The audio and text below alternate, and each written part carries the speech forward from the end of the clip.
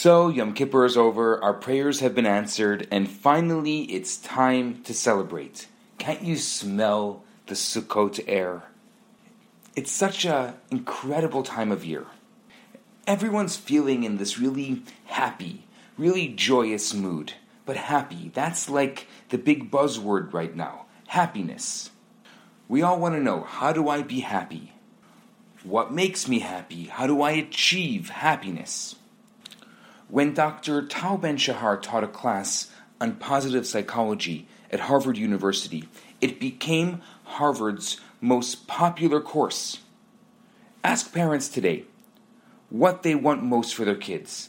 Chances are they're going to tell you happiness. At some level, we all want it.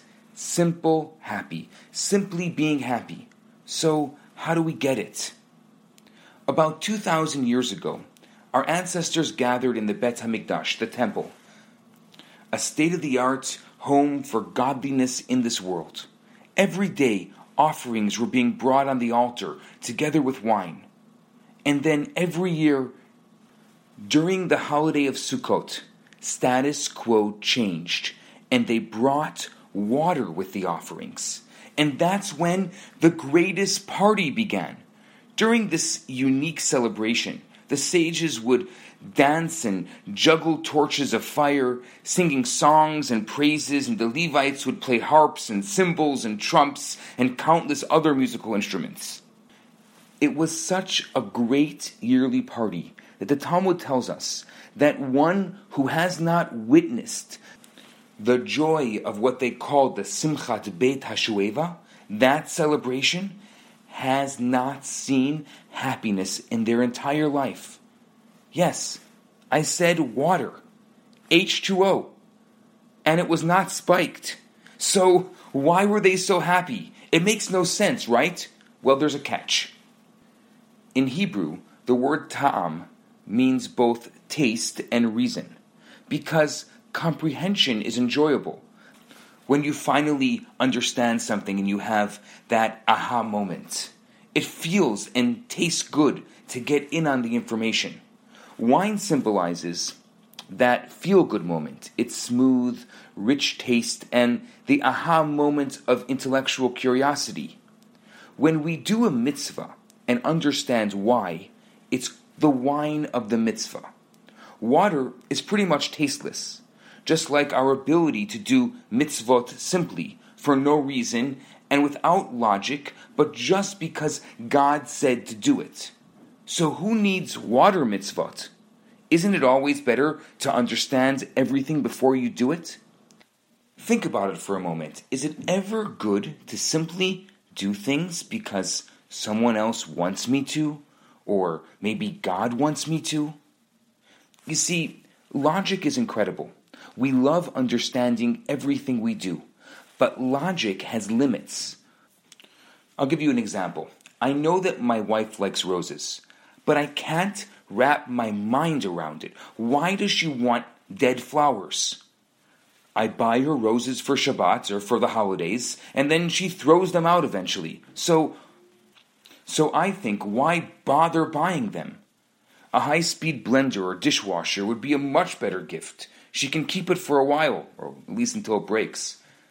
You see, there goes my logic again. But anyway, I'd never show up with a blender on my wife's birthday. No questions asked. I'd show up with flowers. You see, in a relationship, logic is not always the most powerful player. Logic is an incredible tool, and God gave us great minds and asked us to grind away with them. But there are moments when simple faith can accomplish much more than logic, because it's not limited to the way logic is tethered to the mind. And so once a year, when the Jewish people have passed our annual bonding sessions with God on Rosh Hashanah and Yom Kippur, we open the celebration of Sukkot with a water offering. We turn to our Creator and we say, hey, it's really great having a relationship with you. Truth be told, I don't yet understand every detail of our relationship and all the little things you want from me, but that's okay. We have a relationship deeper than any reason. We offer some water and we say, Please, God, take this simplicity, this unflavored, unconditional connection, and let's party. And there, in that moment of connection, we find true happiness. Maybe we all need a little more water in our lives, a little less complexity, a little less opinion, and more faith, more connection, more devotion to the cause. Wine is good, logic is awesome, but water life down a bit and you might just find simple happiness. Have a great day. Hi, Rabbi Bernath here. I have some great news for you. My popular 4-week course, Kabbalah for Everyone, is available right now for free for the next 50 people who download it. All you have to do is go to www.theloverabbi.com, scroll to the bottom of the page, and you're going to see the download button right there. In this course, I talk about the Kabbalistic secrets to relationships, to wealth, to happiness, and balance. This special offer has been dedicated in loving memory of Ellie Dorfman. I look forward to hearing from you and hope you enjoy the course. Now on to today's episode.